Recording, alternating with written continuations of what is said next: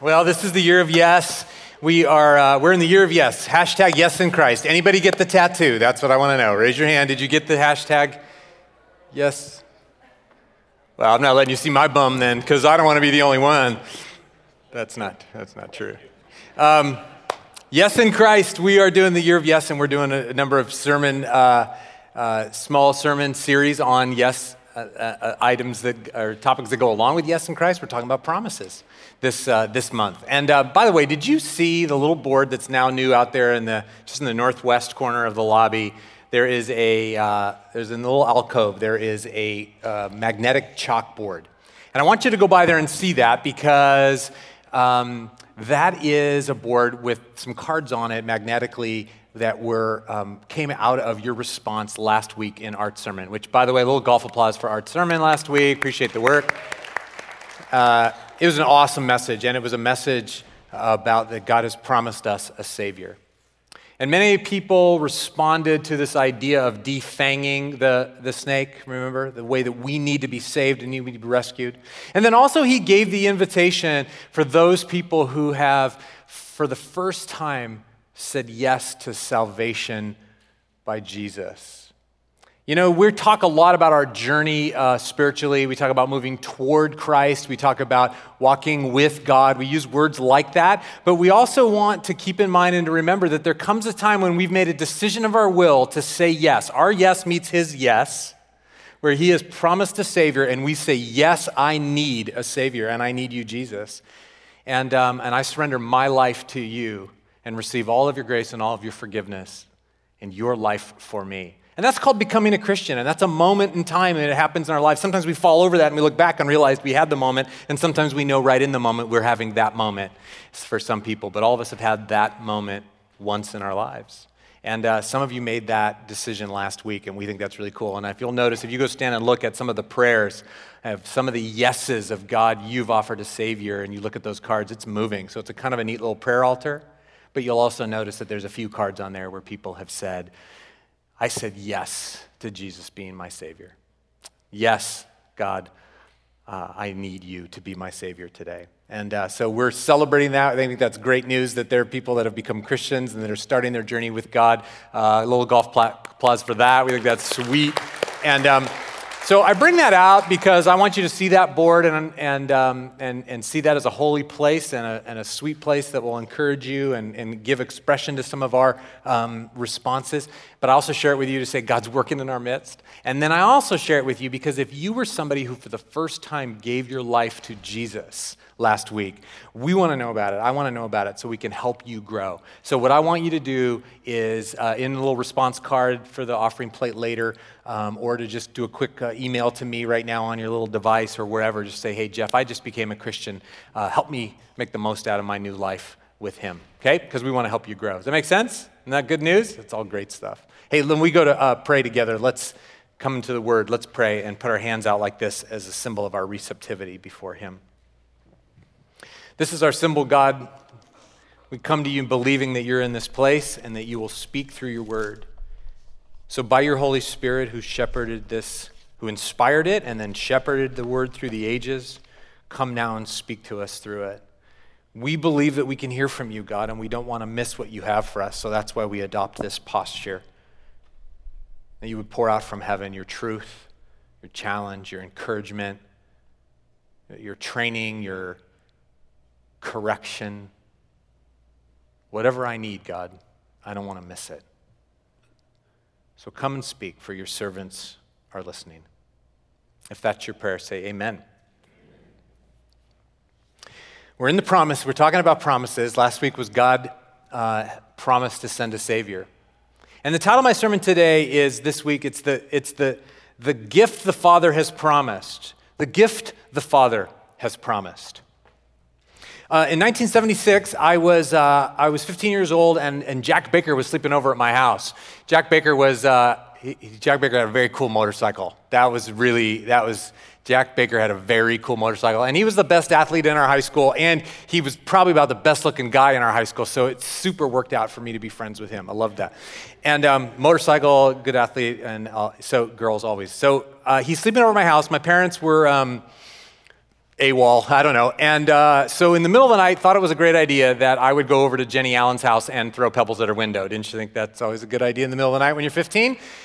I didn't have a driver's license, but I knew how to ride a motorcycle, and so I got on Jack's motorcycle to ride over to Jenny's house. And that's what you do when you're 15, apparently. And so I went over there, and I don't know if they still have this on motorcycles, but back then, you know, because I haven't been allowed to ride a motorcycle in years. So there's this little fuel switch on a motorcycle, and it's either on, because, you know, which accesses the gas tank, or it's on off, which shuts the fuel off, or it's on what? Reserve, yeah. So you still have that, Dobkins, on your bike? No, it's all electronic. Is it? So back then, you would do it so that when you drove your motorcycle and there wasn't much gas in the tank, when you did run out of gas, you could just, even while you're driving, you would feel it run out of gas, you'd reach down and you'd flip it onto reserve, and there was a little more reserve gas in the tank, and it would get you to your destination or get you to get some gas. So what happened was I got on Jack's motorcycle, and I went down in the dark, and I went and turned the fuel switch on, and in fact, instead of turning it on, I turned it on reserve, and I used all the gas in the reserve tank driving to Jenny Allen's house. So after throwing the pebbles and flirty or whatever, it's like 3 o'clock in the morning, I go home, no, can't start the bike.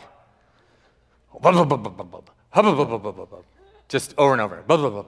So I'm like, oh my gosh, that's a bummer. I lived about 2 miles up the hill from where Jenny lived, but instead I had to get on the bike and coast down the hill because I thought I'd compression start it, pop the clutch, see if I could get it going. There's no fuel, there's no power, there's no fuel, no combustion, the engine's not turning over. And I would think, oh, that didn't work, and I'd coast a little further down, pop the clutch, and I'd go further. And friends, I was getting further and further and further away from home with no power. Jack Baker had a really cool motorcycle, but for all intents and purposes, it was a bicycle without pedals. And I was worse off at the end than I was at the beginning. That, for me, is a perfect illustration of the promised gift of the Holy Spirit. That's what God has promised. He's promised the Holy Spirit. He promised the gift of the Holy Spirit, because the gift of the Holy Spirit turns our natural life into a supernatural life. The gift of the Holy Spirit turns what is human and flesh and of ourselves into a God-powered, infused life. Without the Holy Spirit, we become, somebody's applauding Jack's motorcycle. Without the Holy Spirit, we become sort of coasters if it's downhill. You with me? But with the Holy Spirit, we have the power to live the life that God has called us to live. And He has promised to send us His Holy Spirit. Now, I wish I could tell you way more about the Holy Spirit than I have time to. I will beg your pardon and your indulgence and drag you through a ton of scriptures, because I want you to see this as a biblical message.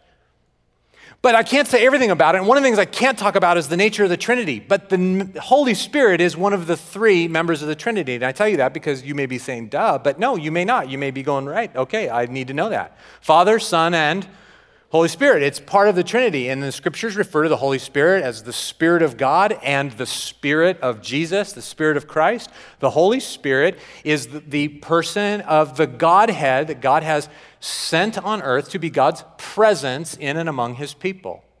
Before Jesus came, the Holy Spirit came certain times on certain people for certain reasons.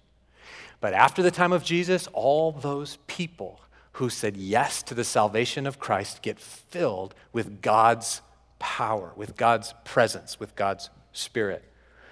And so we want to look at this idea of the promised Holy Spirit. And the first thing I want to just see is I want to see the promises. So we'll have the scriptures on the screen. You may want to just flip through them if you're a note taker and going back and studying later. By the way, that's a great thing. That's not like a red hot or a teacher's pet. You know that? If you take notes, write down scriptures, then in your time alone with the Lord, go back and study the scriptures yourself.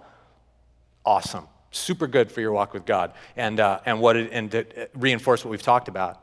But Luke 24, this is at the very end of Jesus' life. Then He opened their minds so they could understand the scriptures. In fact, it's post-resurrection. He's meeting with His disciples. He opens their minds. They're like, wow, whoa, okay, now we get all of what the scriptures have taught. He told them, this is what is written. Here's the God thing. The Messiah will suffer. He'll rise from the dead on the 3rd day. And repentance for the forgiveness of sins will be preached in his name to all nations, beginning in Jerusalem. He's like, this is the plan from now on, and you are witnesses of these things. Verse 49, I am going to send you what my Father has promised. But stay in the city, or so stay in the city until you have been clothed with what? With power from on high. And just the next breath, Luke, he wrote Luke Acts. If you look at Acts chapter 1, which is the second half of Luke's book, he's referring to the same experience. Verse 3, Acts 1:3, after his suffering, he presented himself to them and gave many convincing proofs that he was alive. He appeared to them over 40 days and spoke about the kingdom of God. I love that, by the way, that over the next 40 days, Jesus kept showing up to convince them. He gave many convincing proofs that he was alive.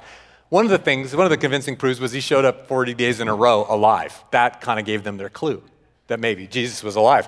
So this is Jesus is after his resurrection. He's showing up. He's talking about the kingdom of God. On one occasion, verse 4, while he was eating with them, he gave them this command, do not leave Jerusalem, but wait for the gift my Father promised, which you've heard me speak about. For John baptized with water, but in a few days you will be baptized with the Holy Spirit. This is the promise of the Holy Spirit. The Holy Spirit is coming. And he said, you've heard about it. I've talked about it. The prophet Joel talked about it, that in the last days that began when Jesus came on the scene, in those days, he said, I will pour out my Spirit on all people. It's coming, the Holy Spirit. And then we know in Acts chapter 2, if you read the story of the birth of the church after Jesus' death and resurrection, the Holy Spirit was poured out on all the believers.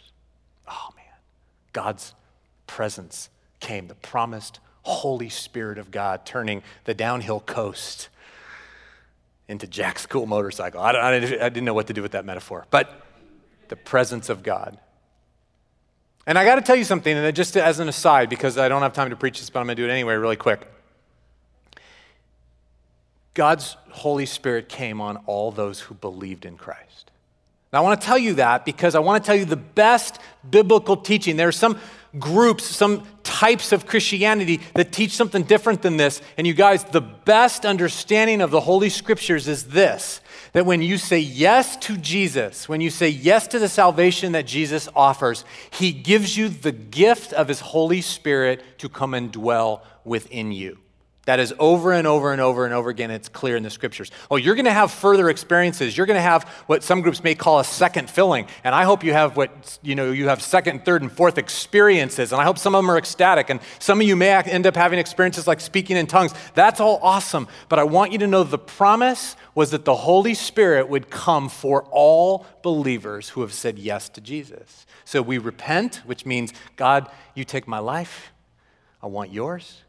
And we believe that Jesus is our Savior. We say yes to his gift, and he then gives us his Holy Spirit.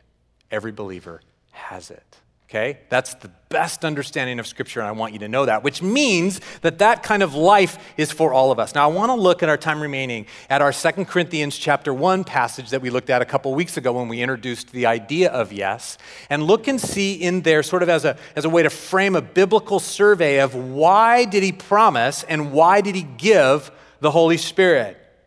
Why did he promise and why did he give the Holy Spirit? Look at 2 Corinthians 1 again, just so you can see it. For no matter how many promises God has made, they are yes in Christ. Hashtag yes in Christ. And so through him, the amen is spoken by us. Our yes is spoken. His promises are faithful and true and will happen, and we say yes to the glory of God. Now, verse 21.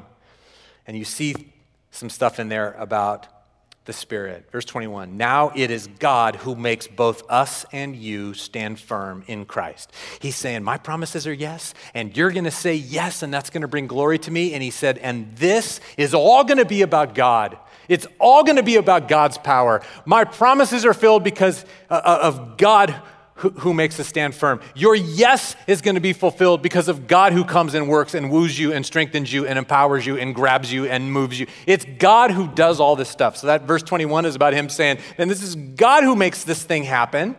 And then he talks about the Holy Spirit. He anointed us, 1. He set a seal of ownership on us, 2. And he put his Spirit in our hearts as a deposit, 3. guaranteeing what is to come. I want to talk about those things because it frames the biblical teaching about why it is that he promised the Holy Spirit and then gave the Holy Spirit to us. It is because then this whole God life is powered by God. And that's the first thing. We're promised the Holy Spirit for power. We're promised the Holy Spirit for power. And that's where the motorcycle analogy really does work. You look again at that Luke 24 passage when Jesus is talking in the very last verse, I'm going to send you what my Father has promised, but you stay in the city till that promise comes, until you have been clothed with power from on high. Then in Acts, the same way, you're going to be baptized with the Holy Spirit. Later he said, you're going to be my witnesses in all Jerusalem and Judea and Samaria and to the ends of the earth, and you're going to receive power when my Spirit comes on you to do that. We've been promised the Holy Spirit for God power in us because, friends, this God thing can't happen without God's power within us.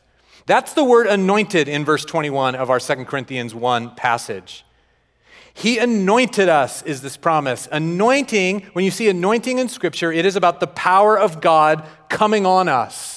It's about God's power coming. So when you see somebody who prays, and we have oil up here for sometimes people want to be anointed with oil, and we dab the oil and we make a sign of a cross or do something else religious. But the point is the oil, it becomes a symbol. It's an anointing of the Spirit's power on you. We're saying, we want God on you, and the Scriptures teach if you're sick or if you're struggling, then you come, you confess your sin, and you get anointed. And the person who is anointed, and we pray over him in the Spirit, that will make the sick person well. I mean, there's these promises of the power of God coming. So whenever you see anointing in the Scriptures, it's about God's power. And the promise of the Holy Spirit was he's going to come and God has anointed us. You could see this in the Old Testament characters who were anointed, kings and priests and prophets. In fact, David's anointing, I have the text here for when David became chosen as the one who would be the king of Israel.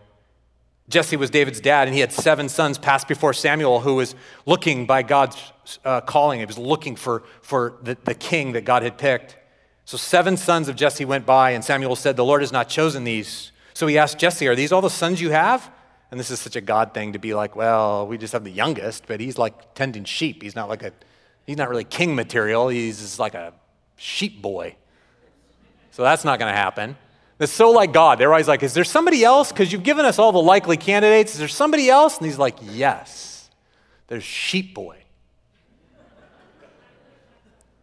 That translates me and you. And so, I forgot, sorry, got preaching. So he goes, they're still the youngest. He's tending the sheep. Samuel said, send for him. We're not going to sit down until he arrives. We want God's will. So verse 12, so he sent for him and had him brought in. He was glowing with health and had a fine appearance and handsome features. I have no idea why that's in there. Then the Lord said, rise and anoint him. This is the one. So Samuel took the horn of oil and anointed him in the presence of his brothers. And look at that line. From that day on, the Spirit of the Lord came powerfully on David. That is a picture for all of us, you guys. Why did God send the Holy Spirit for us? We're promised the Holy Spirit for power because when we say yes to Christ, the Holy Spirit comes on us. We're anointed by the Holy Spirit. And from that day forward, the Spirit of God comes on you powerfully. And I'm talking about a life that you cannot explain by you being so smart and good looking and put together. We need God's power, his strength to go uphill, friends. Not coasting downhill, to go uphill. We need God to come through in our lives. We need God's strength and power in our world, in our issues, in our health, in our challenges. We need God. We are people who have the Holy Spirit of God for power to live beyond ourselves. I mean, are we the kind of people that take advantage of that Holy Spirit's power in our lives, that week after week we have stories of going, you're never going to believe what happened. the kind of stuff that I was wrestling with, that I was struggling with, man, God came through. I cried out, I asked him, and he showed up. Can you believe it? This person that needed so much help that we didn't know what to do for this person. I prayed over him, and God the next day found him a job. How did you get through that difficult circumstance that you went through for months after months? You didn't see the answers. How did you do that? Those people who walk with God know the answer to that. They go, God strengthened me. I think back on just the simplest stuff in life. I think back on my wife raising 4 kids and how difficult that was, and times when it was like driving her crazy. And it's like, how did God get you through that? It's because I had God's power every day. And some of you have dealt with health problems, and some of you have dealt with unemployment, and some of you have dealt, you name it. We're talking about strength that is beyond us. God comes in power. And then he comes, this is a whole nother sermon. He comes with gifts. He comes in power with gifts. You know what gifts are? Spiritual gifts. Well, they're a gift. There's something God gives you, and they're unique power, something that he puts inside of you that you get to give to the world. And when you give it, God is showing up. God's showing up in the world. God's showing up in his church. That's what spiritual gifts are. You ought to know what your spiritual gifts are, friends, because it's the thing that God has given you so that when you show up, people go, whoa, God's in the house. There's something going on here. Do you know what your spiritual gifts are? Because you get your spiritual gifts and you show up and you start letting those gifts happen around people, they start learning, growing, changing, encountering God. That's what we get to do. But many of us are living lives coasting downhill with no engine on, further and further from home, not being who we're supposed to be. Okay, if you don't know what your spiritual gift is, if you don't know how God has put in you something that will rock the world for him, like you do it, you teach, you encourage, you serve, you have wisdom, what is it? If you don't know, you got to find out. You got to go study spiritual gifts. You got to ask people who know. You got to go Google spiritual gifts. You got to do what you got to do. But you got to figure it out. We're promised the Holy Spirit for power, strength, gifts, and it's resurrection power. In talking about the Holy Spirit coming, Paul says to the Ephesians in Ephesians chapter 1, he goes, I pray, you don't have this verse up there, but I pray that you may know his incomparably great power for us who believe. And that power is like the mighty strength which he exerted when he raised Christ from the dead. That's your power. It's raised from the dead power. He goes, I pray that you may know the Holy Spirit's power in you. And that power is like the same power he did when he did the Jesus raised from the dead thing. So you have power in you. Why did God give us the Holy Spirit? So that you had raised the dead kind of power in you, because there's stuff in you that's dead and needs life. There's a world that's dying and needs life. You can be life by God's power in you. Are we living supernatural lives, church? I'm like, wake up, I gotta wake up. Do you gotta wake up to that? Okay, just me and Todd. All right, that works. That's all right. That's his yes. Here's the Holy Spirit for supernatural power. Your life becomes supernatural. That's his yes. And then our yes is we cry out to him, oh God, you come. I need your resurrection power in my life. I need you to show up with resurrection power. That's our yes. That we don't live life just coasting. This is all I can do. This is what I'm about. This is the strength that I have. This is what I can accomplish. We don't do that. We wait for God's power in our life because he'll answer that prayer. He promised it, that he would show up with power. God, you come bring resurrection power. You come raise from the dead kind of stuff in me. Let that be our daily yes to God as Holy Spirit people. He promised us the Holy Spirit for power. Second, he promised us the Holy Spirit for leading. You go back to the 2 Corinthians passage, there's that phrase in verse 22, he set his seal of ownership on us. He set his seal of ownership on us in verse 22. So now there's anointing, there's power, but then there's this leading piece. He set his seal of ownership on us. Well, how does that leading? Well, a seal, a king's seal, like a royal seal, was like a signet ring, like it was like a wax seal that he would put over a document, he would put over a decree, he would put over some sort of a title, and like a deed. And that became his ownership, and his authority and his will was encapsulated in that, and nobody could break that seal. His will was irreversible. He said, this is my ownership, this is my will, this is my desire, and I'm the king, and that's final. okay? That's what a seal is. And it says, the scripture says, he gave the Holy Spirit and put his seal of ownership on us. What does that mean? It means that he said, here's my Holy Spirit, you believer, and now you are mine. You belong to me.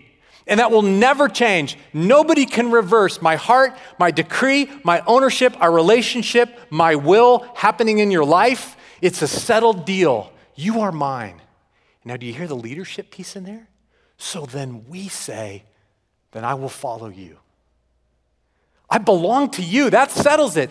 If we became Christians, if we said yes to the good news of Jesus' forgiveness because we wanted to pull the genie out of the bottle and have him fix a few things in my life and then go on living the way that we were living before, we've missed the whole gospel. The gospel, friends, is we say yes to Jesus' forgiveness, and then we say, and I give up my life for you. You are mine, and I am yours, and my whole life is for you now. You see, when the Holy Spirit comes, it becomes this ownership, this attachment to our Heavenly Father, and now we follow him. I know, that's not easy, is it? That's why the gospel is offensive to our flesh. I don't want to follow anybody. But that's good news, because we were created to be owned by him, loved by him, adopted by him, and then follow his leading. He gave us the Holy Spirit for that leading. Romans 12 has this great passage that sums up a number of these things. Romans 8:12. Romans 8:12. Therefore, brothers and sisters, we have an obligation, but as not to the flesh or to live naturally, living according to it naturally. For if you live according to the flesh, you will die. That's the coasting downhill idea. You'll just get further and further away from the life that God intends for us. But if by the Spirit you put to death any misdeeds of the body, that's life. For those who are led by the Spirit of God are children of God. See the ownership and the leading.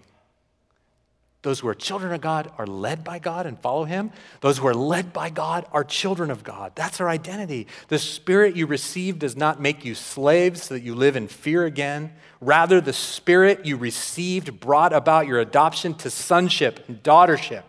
And by him we cry, Daddy, you're my dad, Abba, Father. The Spirit himself testifies with our spirit that we're God's children. There's an ownership, there's a connection, and now he leads us. You see it all in that passage? Man, are we people who say, you are my God, you are my King, you are my Lord, your will, your ownership, you're my dad, I'm in your family, and now I follow you. Are you a Christ follower? The Spirit was promised and given for power, but for leading, that he would guide us in the life that he has designed for us. Now, you may not be letting Jesus lead you. I mean, really, pragmatically, you may not be letting Jesus lead you because you're so put together and you're so well educated and you've got Google to help with everything. That's coasting downhill, friends. Because the best decisions that you're making and the success that you're finding and the relative ease and comfort with which your life is working now doesn't guarantee that that's God's will. We're supposed to be Spirit-led people. And sometimes God's leading isn't about, the wisdom I've gained and the education that I've gotten and the advice that I've been given and the normal path that most people do or even the logical path. Spirit-led is, which way, God? What are you doing? How do I do it? Where are you leading me? That, friends, is a daily cry. His yes is, I'm going to send the Holy Spirit. His yes is, I'm going to send the Holy Spirit to lead you because you'll be my son and my daughter. And our yes is, oh God, I need your Holy Spirit to guide me. I need you, God, I need you today. I could figure out today, but I don't want to be coasting downhill without a motor. I could probably figure it out. I want your will. And many of you are like, probably figure it out. I've tried to figure it out. I've seen what can happen when I live my life apart from the lordship of Jesus. Man, now, is this a tough gospel? I mean, I'm talking all in, right? Like, are we Christians or not? Like, are we Jesus ones or not? Are we people who say, Jesus is our Savior and I belong to him, and so today I will follow him? Come on, church. It's hardcore. He gave us the Holy Spirit for power, and he gave us the Holy Spirit for leadership. And so we cry out, then lead me, God.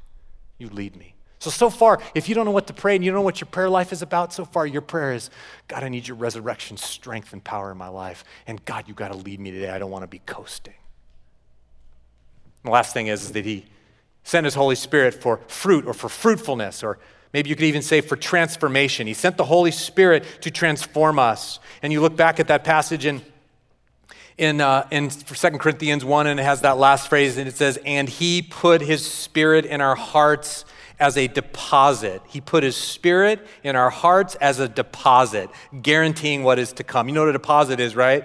A deposit is a part given as a guarantee, as a promise. A part of it has been promised, has been given as a promise that the rest is going to come, that the whole is forthcoming. It's a first installment and more will come.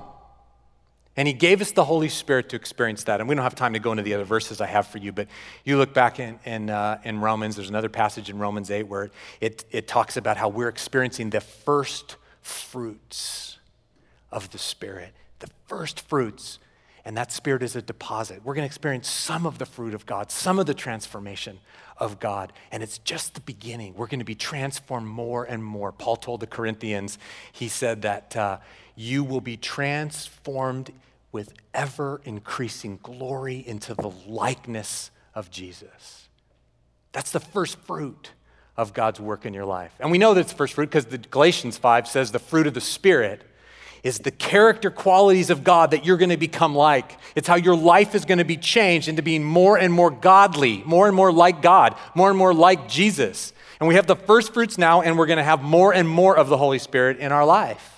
And so he sends his Holy Spirit to keep transforming us. Here's the first fruits. Here's some of the character. Here's some of the transformation. You keep with it, and we're going to continue to transform you. What are the fruit of the Spirit? Love, joy, peace, patience, kindness, gentleness, faithfulness, self-control, right? You remember those from Galatians 5? This is the kind of stuff that God's making you to be. And you're like, man, I wish I could be kinder to my children. Man, I wish I could stop these kinds of habits. Man, I wish I could be that kind of a man. Man, I wish I could. And it's like, his yes is, I'm going to send the Holy Spirit for fruit, for transformation. That's his yes.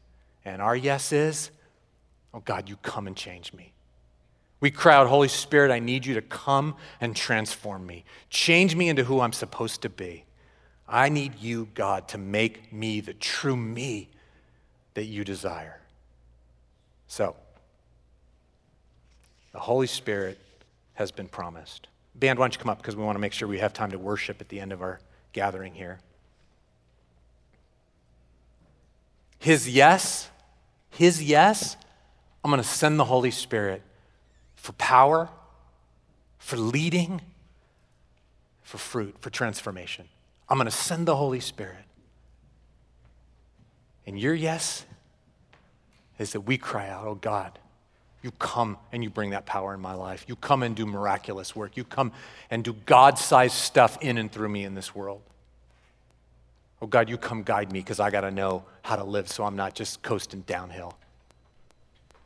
And your yes is, God, you come and transform me. I need your power to be the real me, the true me, the holy me, the righteous me, the me that you have conceived in your mind that I can be. I'm out of my power to do that. You come. So his yes, here's the Holy Spirit. Our yes, come, Holy Spirit. Come, Holy Spirit. And the scriptures have some other really disturbing verses in them that says, you are sealed with him, so don't grieve him. Don't quench him. Don't put out the Spirit's fire. He's been given to you. Don't run from him. Don't turn away from him. Don't listen to him. Do not grieve the Holy Spirit with whom you were sealed for God's glory, for the day of redemption. So a response in worship now, a response every day is, then come. We cry out, Holy Spirit, you come. Let's respond now in worship to the Lord.